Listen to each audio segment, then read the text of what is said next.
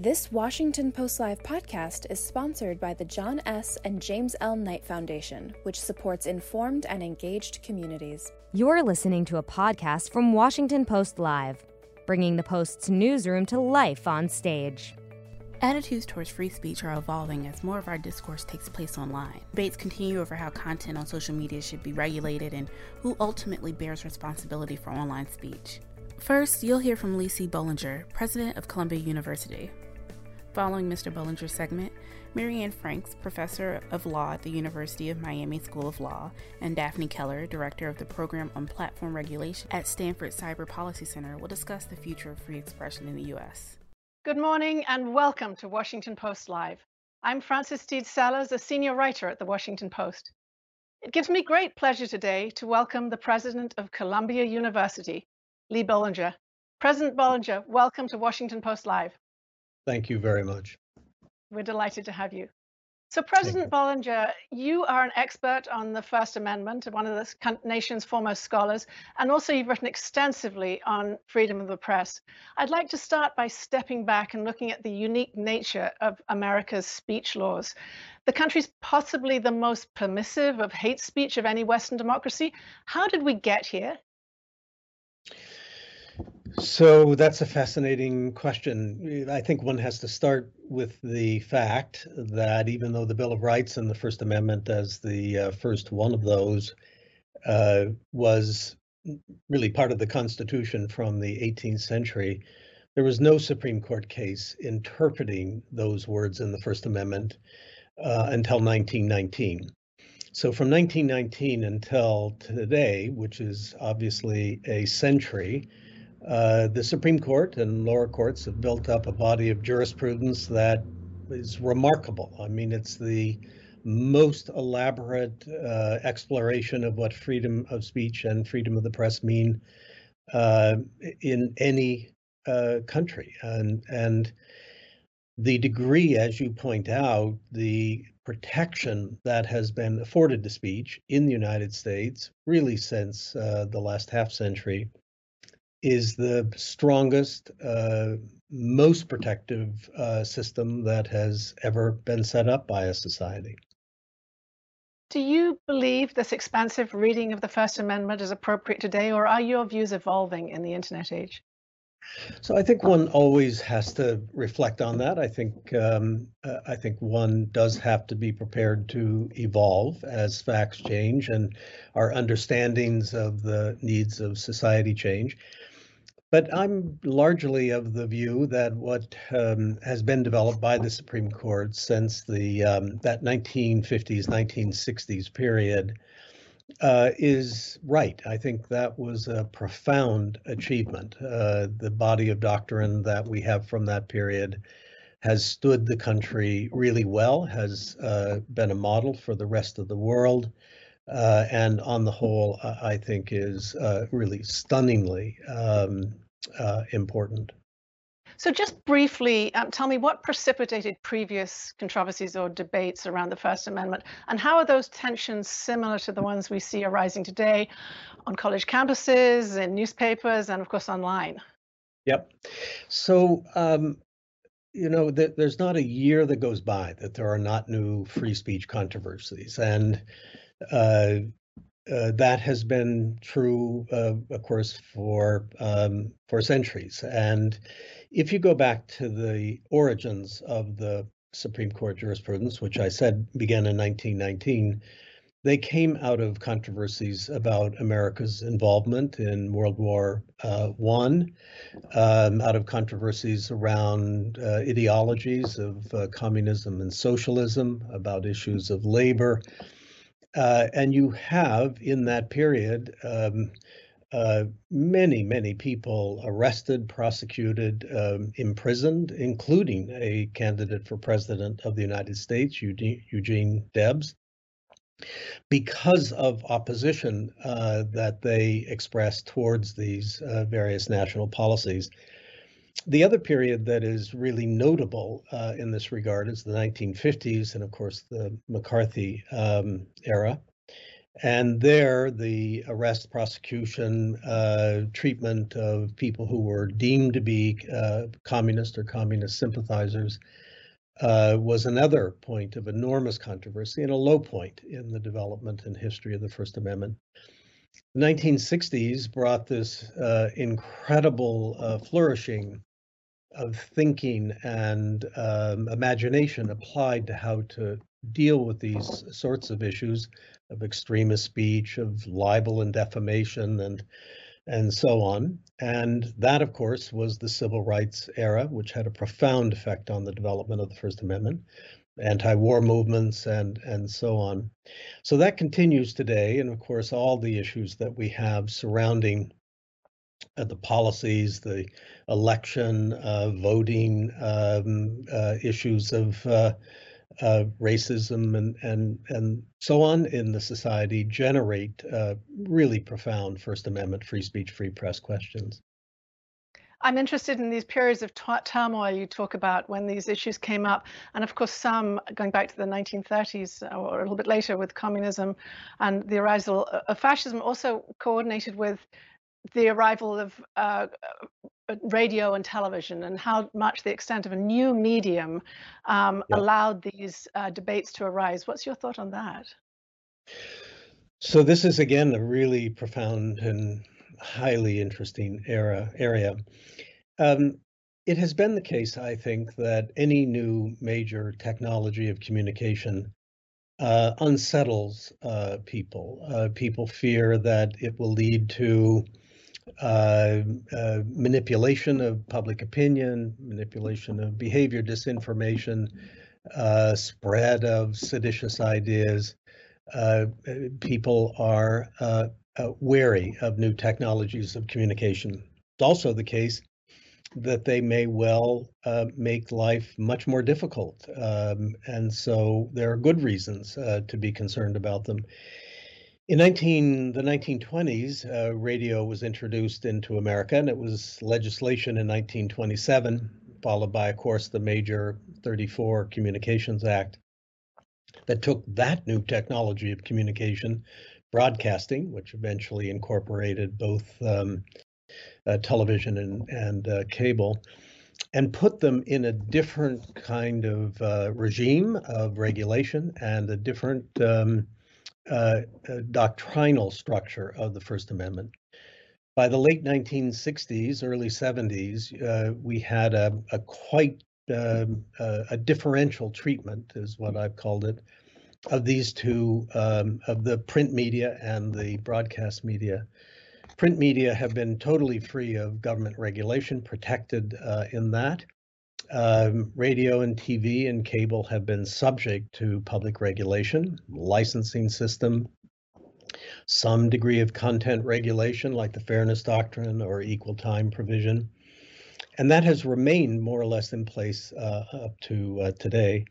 The internet is, of course, the new major development in a new technology of communication, and we're still trying to figure out how that fits into to this jurisprudence and our public discussion of ideas.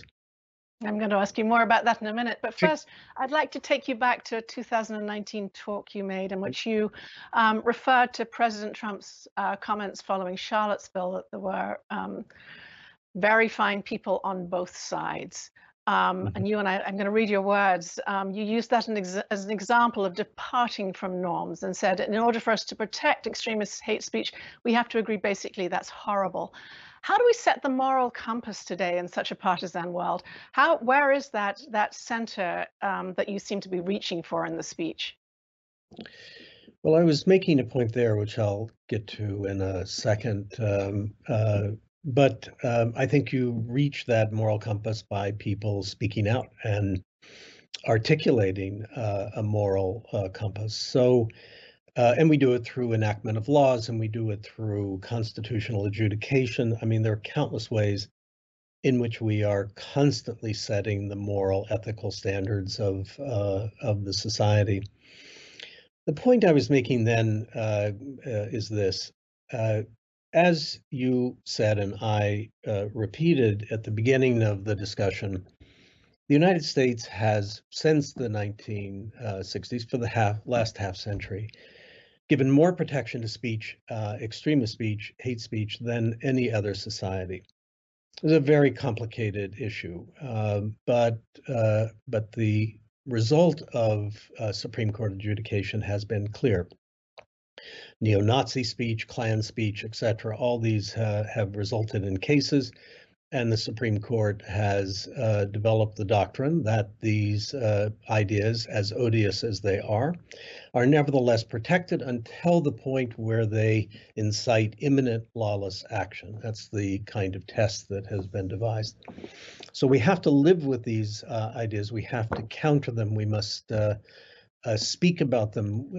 We must use our speech to counteract the evil effects of these ideas.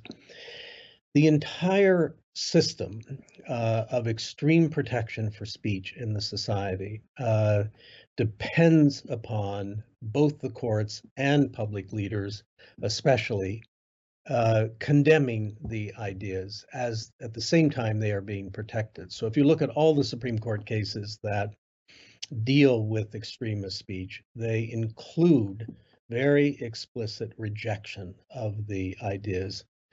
Once it happens that there's condonation of these ideas, the critical condition for that level of protection begins to change, because the worst thing that can happen is that we end up looking and feeling and being a society in which people think and we are neutral towards really bad and potentially evil ideas.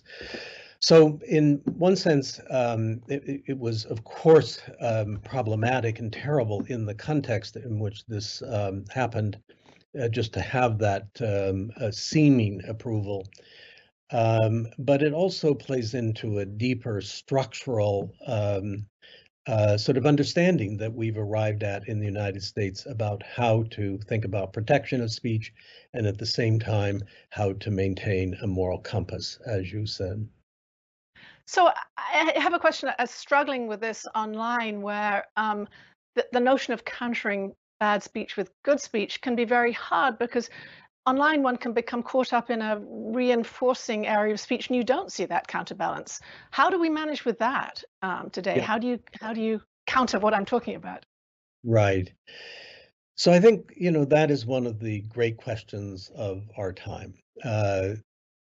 If one agrees with the approach that we've taken over the past 50 years, as I do, and I've written about this, and the various rationales for why this makes good sense constitutionally and legally, and just as a matter of social life. If you agree with that, you then have to face the question, have the circumstances changed in material ways with respect to that speech and the dangers that speech now poses because of the introduction of these new technologies, the social media platforms, and the internet generally. I think the jury is still out on that question. I mean, that will become, over the next decade, something that we will all have to face, including the Supreme Court of the United States.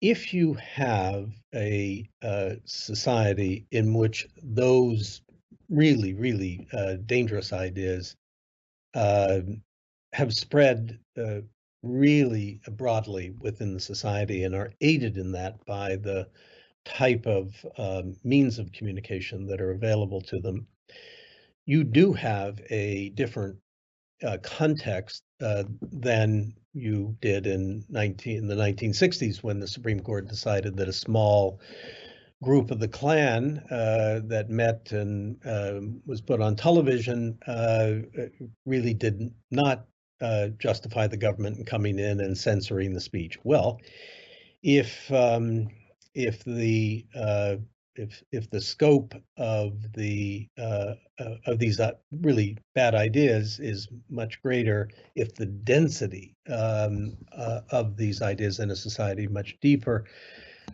you may perhaps have a need for a different result. But that is an open question, remains to be seen. So the jurisprudence isn't settled, but you've written about the danger of unregulated social media platforms. Earlier on, you talked about the different regulatory standards for newspapers than for broadcast mediums. Where do you see social media fitting in? An entirely new regime, or somewhere between the other two? How does it work practically? So I'm wrestling with this, as I think every First Amendment scholar and every citizen must. My good friend and colleague, whom I've written with, Jeff Stone at the University of Chicago Law School, and I are just beginning to think about a volume that might try to address this in deep and practical ways. I mean, I do think I start with the idea that we've seen this before. As I indicated, it's not an entirely new problem. The new technology of broadcasting was feared for the same reasons. That is the risk of the spread of dangerous and really pernicious ideas and beliefs required some kind of public intervention, and the fear that the monopolization of public discourse by these new companies in the broadcast arena required some degree of protection of people receiving all different forms of ideas. That's another issue that has come up, of course, with respect to social media platforms, that not only is there a risk of the spread of dangerous ideas and bad ideas, but also the risk of really great censorship that these private companies can exercise because of their incredible control over the public discussion, public ideas. So we've seen this before. We've set up a system to deal with this. It has worked, I think, reasonably well. I believe it was certainly upheld by the Supreme Court. I've written a lot about this. I think it was justified and right to do what the court said, to have a system for the print media and a different one for the broadcast media. My sense and my inclination is that we're going to have to figure out something along these lines for this new state of affairs, but I'm not certain yet exactly what that will look like. So how do you respond directly to those who argue that Facebook and other companies should have total control over their content? What's your response at this point? Is it wait and see, or? I think, well, there are a lot of people doing extensive work on this question. That is, what are the consequences for public discussion of public issues, especially as a result of the ways in which we communicate and the ways in which these technologies are organized, and what is the upshot? I think scholarship is our first requirement, our first condition. That is, what do we actually know? It's very easy to take single anecdotes and examples and to extrapolate from that what should be a result. We really want to be extremely careful about this. I mean, one of the things the First Amendment has been conditioned on is a belief that the government intervention into the arena of speech is highly dangerous and should only be permitted under very careful circumstances. So we need scholarship. We need to know what we're facing. And then we need to figure out how to counteract it. I mean, we do have a tension. We have private companies that are designed to make money, and that's what, of course, private enterprise is all about. Public discussion of public issues is not solely a matter of profit-making institutions. And you need, I mean, in the print media, you know that, of course, profit-making, but on the other hand, there's an ethos, a culture, about how to discuss public issues that is longstanding and extremely important. Will we develop that in the context of the media, social media platforms? It remains to be seen. I can't resist asking the journalist question, but does scholarship move quickly enough in this era of instant communication? Yeah, it's a good question. Could be that we suffer enormous consequences too late.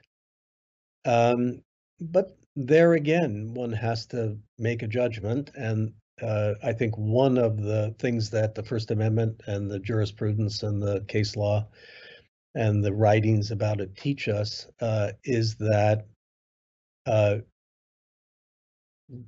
government regulation of speech really should be the last resort, and only when we're really, really clear that this is required in order to save us from worse consequences should we allow intervention. So, and I'm happy to say that there is an extensive body of scholarship now looking at these questions and publishing about them. So we've got a vastly increased number of information gatekeepers, but also groups like WikiLeaks, which publish information that could be deemed dangerous to the government. How do you think we should manage them in this era? So again, Jeff Stone and I have just completed a book on this subject, Pentagon Papers. It will come out in the spring. And here again, we developed in the 1970s this extraordinary approach to how to balance the government's interest, completely reasonable in being able to operate with some degree of secrecy, and the interest of the public in knowing what the government is doing. We all know that the government overclassifies, is overly secret, and we do need to have some countervailing interest of the public in knowing what's going on served. Well, the system was the government can operate in secret. People can leak information to the press. They can be punished for that. But the press has total freedom, basically, to publish the information and to make the judgments about what should be published and what should be kept secret. That system of Pentagon Papers, I think most people would say, I certainly would say, has served us very well. Now, again, we have the new technologies of communication, and we have different actors. Much greater material, classified information can be released on a computer. I mean, Daniel Ellsberg was 7,000 pages, but Edward Snowden was millions, hundreds of thousands of pages. And we have players like WikiLeaks, as you say, that are not the Washington Post, not the New York Times, do not have the interests of the United States at heart, have an underlying belief in disclosure way beyond, I think, what is reasonable. And now the question is, should the Pentagon Papers regime be revised in light of these new circumstances? Is the threat to government interest in secrecy now just at real risk because of the introduction of these new players? That's a profound First Amendment question as well. So I want to circle back to a discussion about social media platforms and Trump's desire to repeal Section 230. For those viewers who don't know what that is, it's a 1990s law that gives liability protection to companies that post third-party matter on their sites. Talk to us about Trump's request to repeal this, what it means. Well, as you know, and as Don Graham and I wrote a week or so ago on this issue, President Trump, in apparent anger at Twitter for having fact-checked and labeling a tweet as misleading, potentially misleading, announced that in sort of punishment for this, Twitter would be subject to attack, as other social media platforms would as well, by changing the law to take away the protection they have against being sued for speech that they publish, which is extremely important to them, and some other things, which I won't go into. The main point here is that whatever one thinks about the underlying laws of Section 230 and other policies, it is simply inconsistent with the First Amendment and the constitutional development of the past century and beyond. For the government to try to punish speakers, and that includes the press or social media platforms at the moment, because of the content of what it is that these speakers have communicated. That is a deeply, deeply troubling motivation. I mean, we should all be concerned that the law would be turned and twisted and changed, not because of the balance of interests, but because of a desire to punish speakers for what they say and the content. And so that really needed to be highlighted for the seriousness of what was involved there. So you told me earlier on that you teach a large 101 class on the First Amendment. I'm curious about how student views have changed. You obviously didn't grow up in the era of the internet. They did. How have your classes changed as you've taught this class over the years? How have the views changed? Well, I think that students today are, I think they are aware, just like we are, and what you said earlier is an indication of the breadth of this, aware of the concerns that the ways in which public discussion of public issues is being conducted today is deeply concerning, maybe even alarming, and maybe even requiring some degree of public intervention. So I think that they are receptive. They certainly see the problems, and I think, as any reasonable person should be, receptive to thinking through what should be the system for this new world. I think there's also one of the problems of hate speech and what we talked about earlier, extremist speech. If you look back over the past 100 years, the Supreme Court has taken diametrically opposed views on this. So there's a case from the early 1950s where group libel, as it was called, racist speech in that case against African Americans, and the majority of the Supreme Court said regulating that kind of speech is just fine. But it was in the late 1960s that decision was not overruled, but implicitly overruled, and a different approach was taken.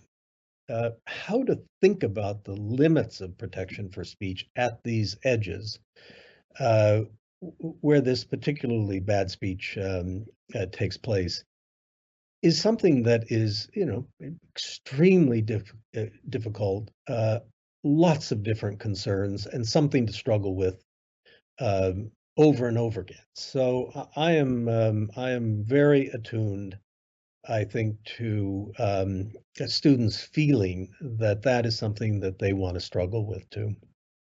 I have probably only a minute left, but I do have one question I'd like to ask you briefly, and I'm afraid it's a biggish question, but you're the president of a huge university, a private university. How do you decide who appears on your campus? What are the issues and how are those decisions made? And I apologize for a big question in a short moment, but just give me an idea of the issues at play there. So I think, you try not to be, you're not a partisan institution. I mean, the universities take no position on trade policy or what, but you do want to be a center for discussing these. I mean, people do serious work on this, and there are practical consequences, and universities should be a place in which all ideas are discussed.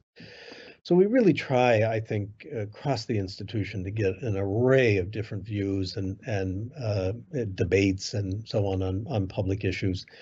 But I have to say, I mean, the scholarly work is driven by other kinds of concerns, how to add new knowledge, the disciplines, and how to think through things, discover new ideas. I mean, that's so there are two different parts of a university: the scholarship, the research, the teaching, and then the center, the forum for public debate. And on that, we try to be as balanced and you know,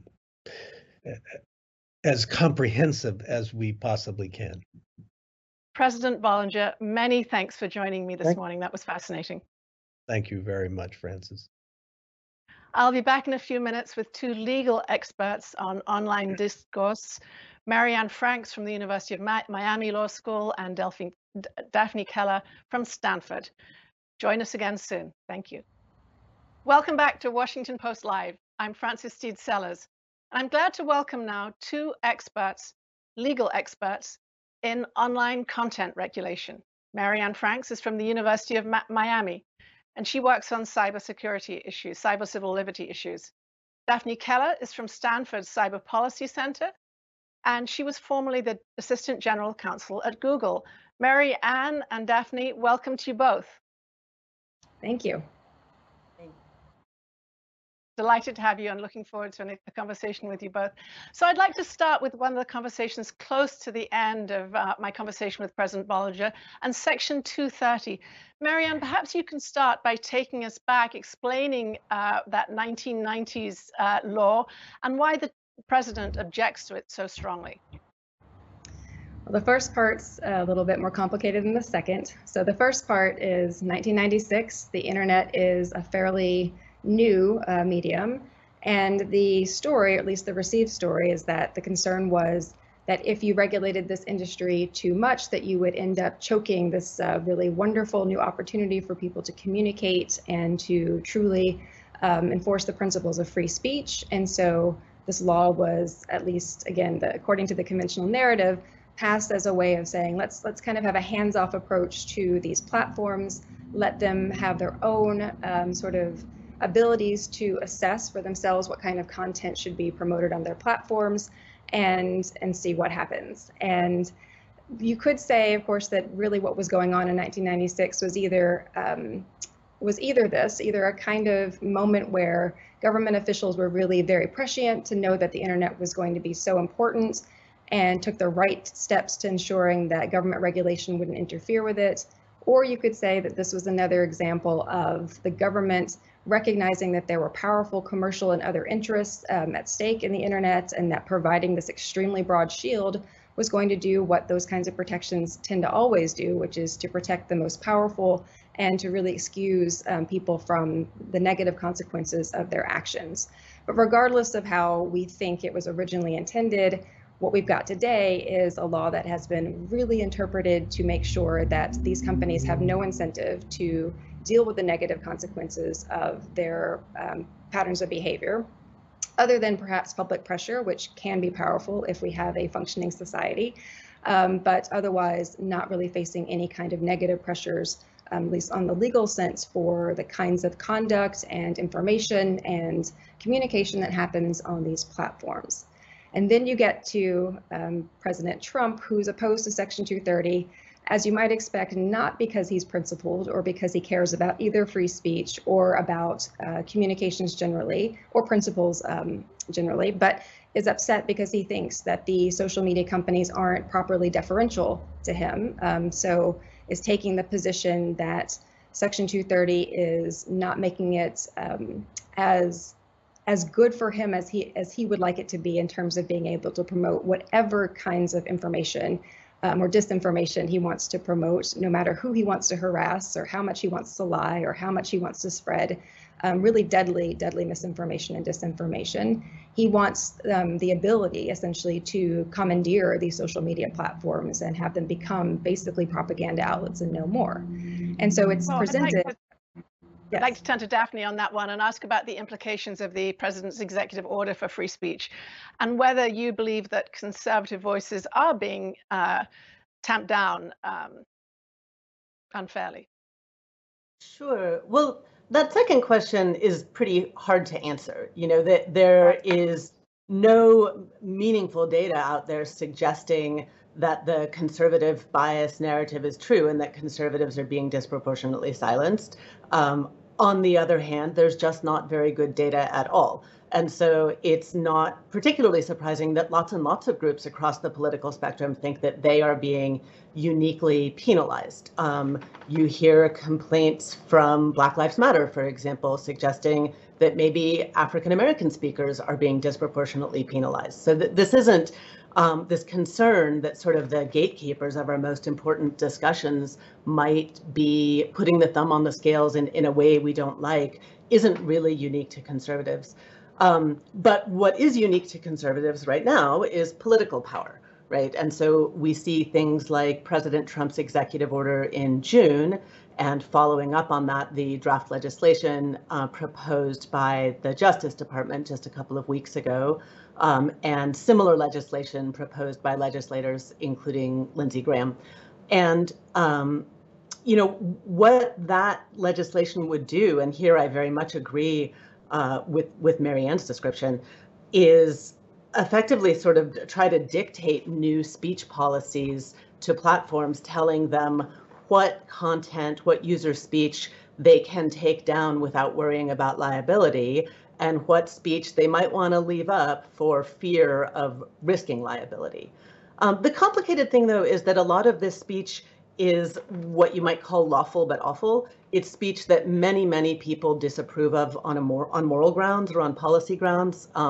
Disinformation about medical issues or about elections, hate speech, things that Congress can't regulate because of the First Amendment, or at least because of the First Amendment as interpreted by courts now, but that many people want taken down by platforms. And so in this lawful but awful category, right now, platforms have extremely broad discretion to take down whatever they decide violates their policies and not face lawsuits from the people whose content they took down. That's part of CDA 230. What would change under the proposals from the Justice Department and Senator Graham is that there's sort of an enumerated list of government-approved reasons for taking down lawful but awful speech. Platforms can safely take down pornography. They can safely take down advocacy of terrorism or barely legal harassment. But what's conspicuously missing from that list is things like white nationalism, hate speech, organizing the Charlottesville rally, electoral disinformation. Those are things that if platforms can safely take down now, but if these proposals passed, they would not be safe taking those things down and they would face new lawsuits. So just to go back to Marianne on that point, I think you've written that, but in fact checking Trump's tweets, that Twitter was exercising its own First Amendment rights as a sort of counter speech. Can you elaborate on that a little bit for me and for our viewers? Certainly. This is one of the things that tends to get lost sometimes in these conversations about social media platforms, is that they are private companies that have their own powers of the First Amendment to speak. And particularly when a social media platform decides to add its own warnings, or when it wants to promote statements that say this is disinformation, or provide its own resources to say here is better speech. That is sort of a classic example of counter speech, right? If you want to try to speak back to bad speech, one of the classic ways that's been recognized by the First Amendment doctrine that we have is to speak back. And as a private actor, Twitter has that power as a First Amendment, their own First Amendment protected liberty to speak back. And so the particular irony of the complaints being made about Twitter finally, very belatedly, taking some very modest steps against rampant disinformation or other harmful content, is that the criticism of them for doing that is basically criticism of free speech itself. So Daphne, you referred a few minutes ago to some of the legislative proposals out there. Just briefly give me a sense of the breadth of those proposals, and I'm not asking you to have a crystal ball, but what do you foresee happening? What would you predict at this point? Ask me again in a month or maybe 2 months. The outcome of this election is really determinant of so many things, but certainly determinant of directions in this space. Both President Trump and former Vice President Biden have said that they want to repeal CDA 230. I think that when Biden says that, it is a proxy for something much more nuanced. And when President Trump says that, maybe it isn't. But, as of now, there are, I think, 17 bills that have been introduced over the past year. I tweeted a list of them yesterday, so you can find the list if you're interested. From both sides of the aisle, often seeking conflicting outcomes. Democratic proposals often seeking to make platforms take down more content. Republican proposals often seeking to make them take down less content. Many of them are sort of political theater and don't have much future. But some of them have some traction, including a law called the Earn It Act, which sounds really good. It is targeting very serious problems with child sexual abuse material, but is doing so by introducing a set of rules that are very, very poorly thought through. So that, unfortunately, is one that has relatively more traction.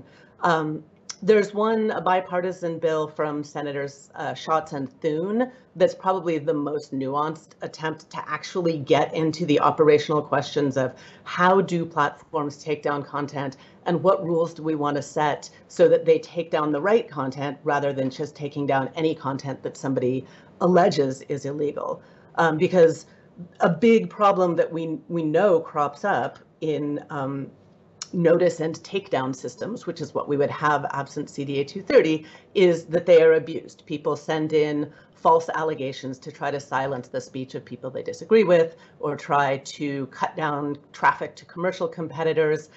There are really outrageous examples like the government of Ecuador using bogus copyright complaints to silence critical journalism and take down videos of police brutality. We know that there's a big problem with platforms erring on the side of taking down important and lawful speech if there aren't sort of procedural rules in the law to try to correct for that. And so I think we should be looking for, to the extent there is CDA 230 change, we should be looking for proposals that do pay attention to those operational details and don't just say, okay, we're eliminating CDA 230 entirely. It's a free-for-all, or everybody be reasonable, or everybody don't be negligent, and impose sort of fuzzy standards that don't tell platforms what to do. So, Marianne, in terms of self-regulation, Facebook now has its Supreme Court of Content. It's an international group. Tell me where you think that is whether you think that's a good thing, how you think it's working. Is this a way ahead? I think it's a very telling thing that what you have on the part of Facebook is, first of all, the adoption of this kind of quasi-legal body and this quasi-lingual language, which is part of why, arguably, we've gotten into this mess to begin with. The fact that Facebook thinks of itself as a kind of legislative body or thinks of itself as a quasi-legal institution, when in fact it is not. So I think that that's not helpful in the sense that it kind of contributes to this idea that Facebook is that kind of entity. But it's also ironic that, of course, what Facebook is doing here is appointing its own boards for oversight, and that tells you a lot. It doesn't mean they can't do good work. It doesn't mean that they're not going to get some very valuable information from some very deeply sensitive and nuanced thinkers, but it's not at all a response to what is actually happening when it comes to the deep problems with this industry. And that is to say, what you really need is some kind of objective measure of what is going on these platforms and what's going wrong. So while it's in some ways a good sign that you see that Facebook and other companies are acknowledging that they have problems and that they need to have experts in the room, this is kind of a backwards approach. That's the kind of thinking they should have been doing before these platforms were rolled out, before they add features like live streaming, before they allow people to communicate instantaneously without any way of dealing with the aftermath. So all of this, I'd say, is really too little too late. It may make for some less bad practices in the future, but it's not going to stem the tide of, it's really just not going to get us out of the information dystopia that we're in right now. Well, that very phrase, too little too late, takes me back to Daphne. And I had a question for you about news yesterday that Facebook is stepping up efforts to clamp down on QAnon. Is that too little too late, or do you see it as a promising step? A little bit of each. I think Facebook has made a lot of missteps. At the same time, I have some sympathy for them. They are in a situation where no matter what they do with very politically contentious speech, about 50% of very powerful people in Washington will get angry with them. And so that puts them in a situation where there's one question about what's the right thing to do. And, you know, many of us have strong opinions about that. And another question about what will be the real world regulatory consequences of what they do. And we know from Trump's executive order that sometimes the real world consequences of not doing what powerful people in government want you to do can be very real. You know, it can be a directive for the Justice Department to try to promote new legislation against you. It can be a directive, as in that order, for the federal government to look into maybe not running any ads with you anymore because it disapproves of your editorial policy.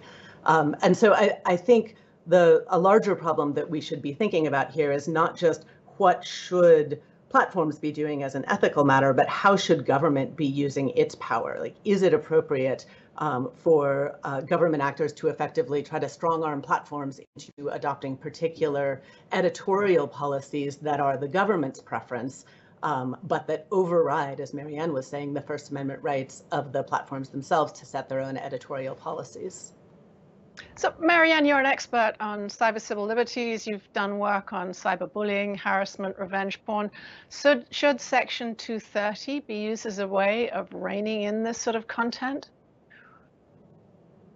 Well, at the moment, what Section 230 is doing, in the worst instance, is it's actually encouraging this kind of content. And that's something that I think we're not grappling with. So it isn't just a question of should we repeal, how should we repeal it? I think we have yet, really in a broad sense, understood and confronted the fact that the reason why these things exist in the form that they do is because for 20 years, this industry has essentially had a blank check.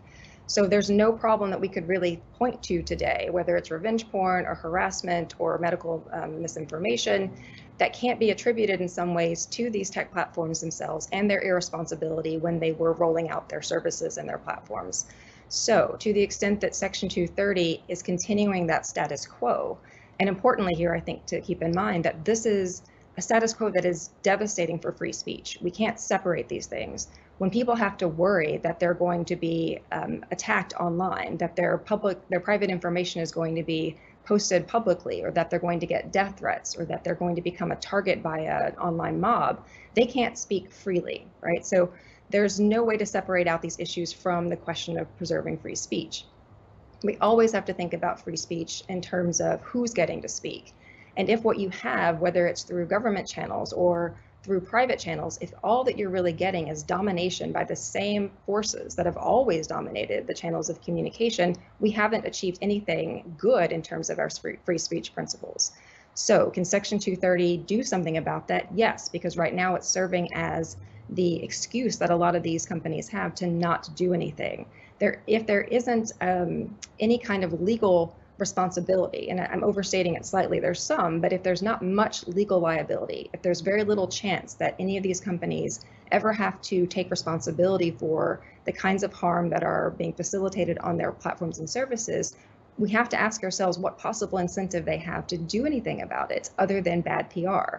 So I think that the question here has to be, how can we modify Section 230 to make it what it was allegedly supposed to be in 1996? There's a part of the title of Section 230 that calls it the Good Samaritan section, which if you think about what that means in any other context, a Good Samaritan is someone who doesn't have a duty of care, who decides that they're going to try to help regardless. And if they do try to help, then they're not going to be sued for their efforts. We should make Section 230 into a proper Good Samaritan law, which would mean, first of all, that it can't apply to platforms that do have a duty of care, at least not to allow for people to be threatened and harassed and have their lives ruined on these platforms and services, and make it so that that immunity attaches to that idea that if you don't have a duty of care and you are gratuitously doing good or attempting to do good for someone to try to prevent or address injury, then you shouldn't be on the hook for any kind of litigation that comes out of that. And apart from that, they shouldn't be protected.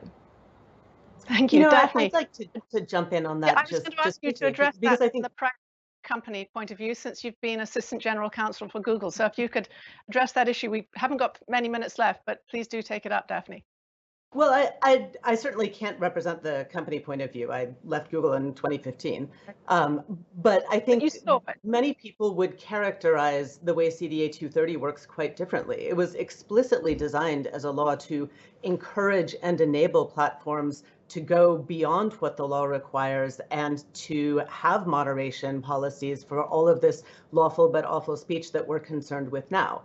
And so the freedom that platforms have to enforce policies against hate speech and against disinformation is directly rooted in CDA 230. This was Congress's intention. They wanted to ensure that platforms would be able to do this. And so I think as we think about, is it possible to change CDA 230 in a way that improves incentives? The question is whether we risk taking away the incentives the law gives them now and the freedom that the law gives them now to go out and do the moderation that we are seeing. I have yet to see a concrete proposal that would enable and encourage platform content moderation without risking exposing them to liability for the undertaking that very moderation, essentially running into what's called the moderator's dilemma, where because the platform is carrying out due diligence, because it is acting more like an editor, because it is engaging more with user content, courts decide that it faces liability for what other unlawful content gets accidentally left up. And so while I think at a high level, it may sound appealing to say, well, you should have to do good things to maintain the immunity. In practice, it's very hard to define a system that would actually achieve that more than CDA 230 already does. I'm going to finish with a very difficult question that you both need to answer very quickly. That is, if you could magically create a regulatory system, what would it look like? And again, a couple of sentences from each of you. That's all we've got time for. I would just say that I would do it. Go ahead. I would just say that it's not that hard to do. What we need to do is treat the tech industry essentially like other industries are treated, which is to say you have to absorb the consequences of your negative actions. So if you are acting with deliberate indifference towards injurious conduct or content, then you can be sued.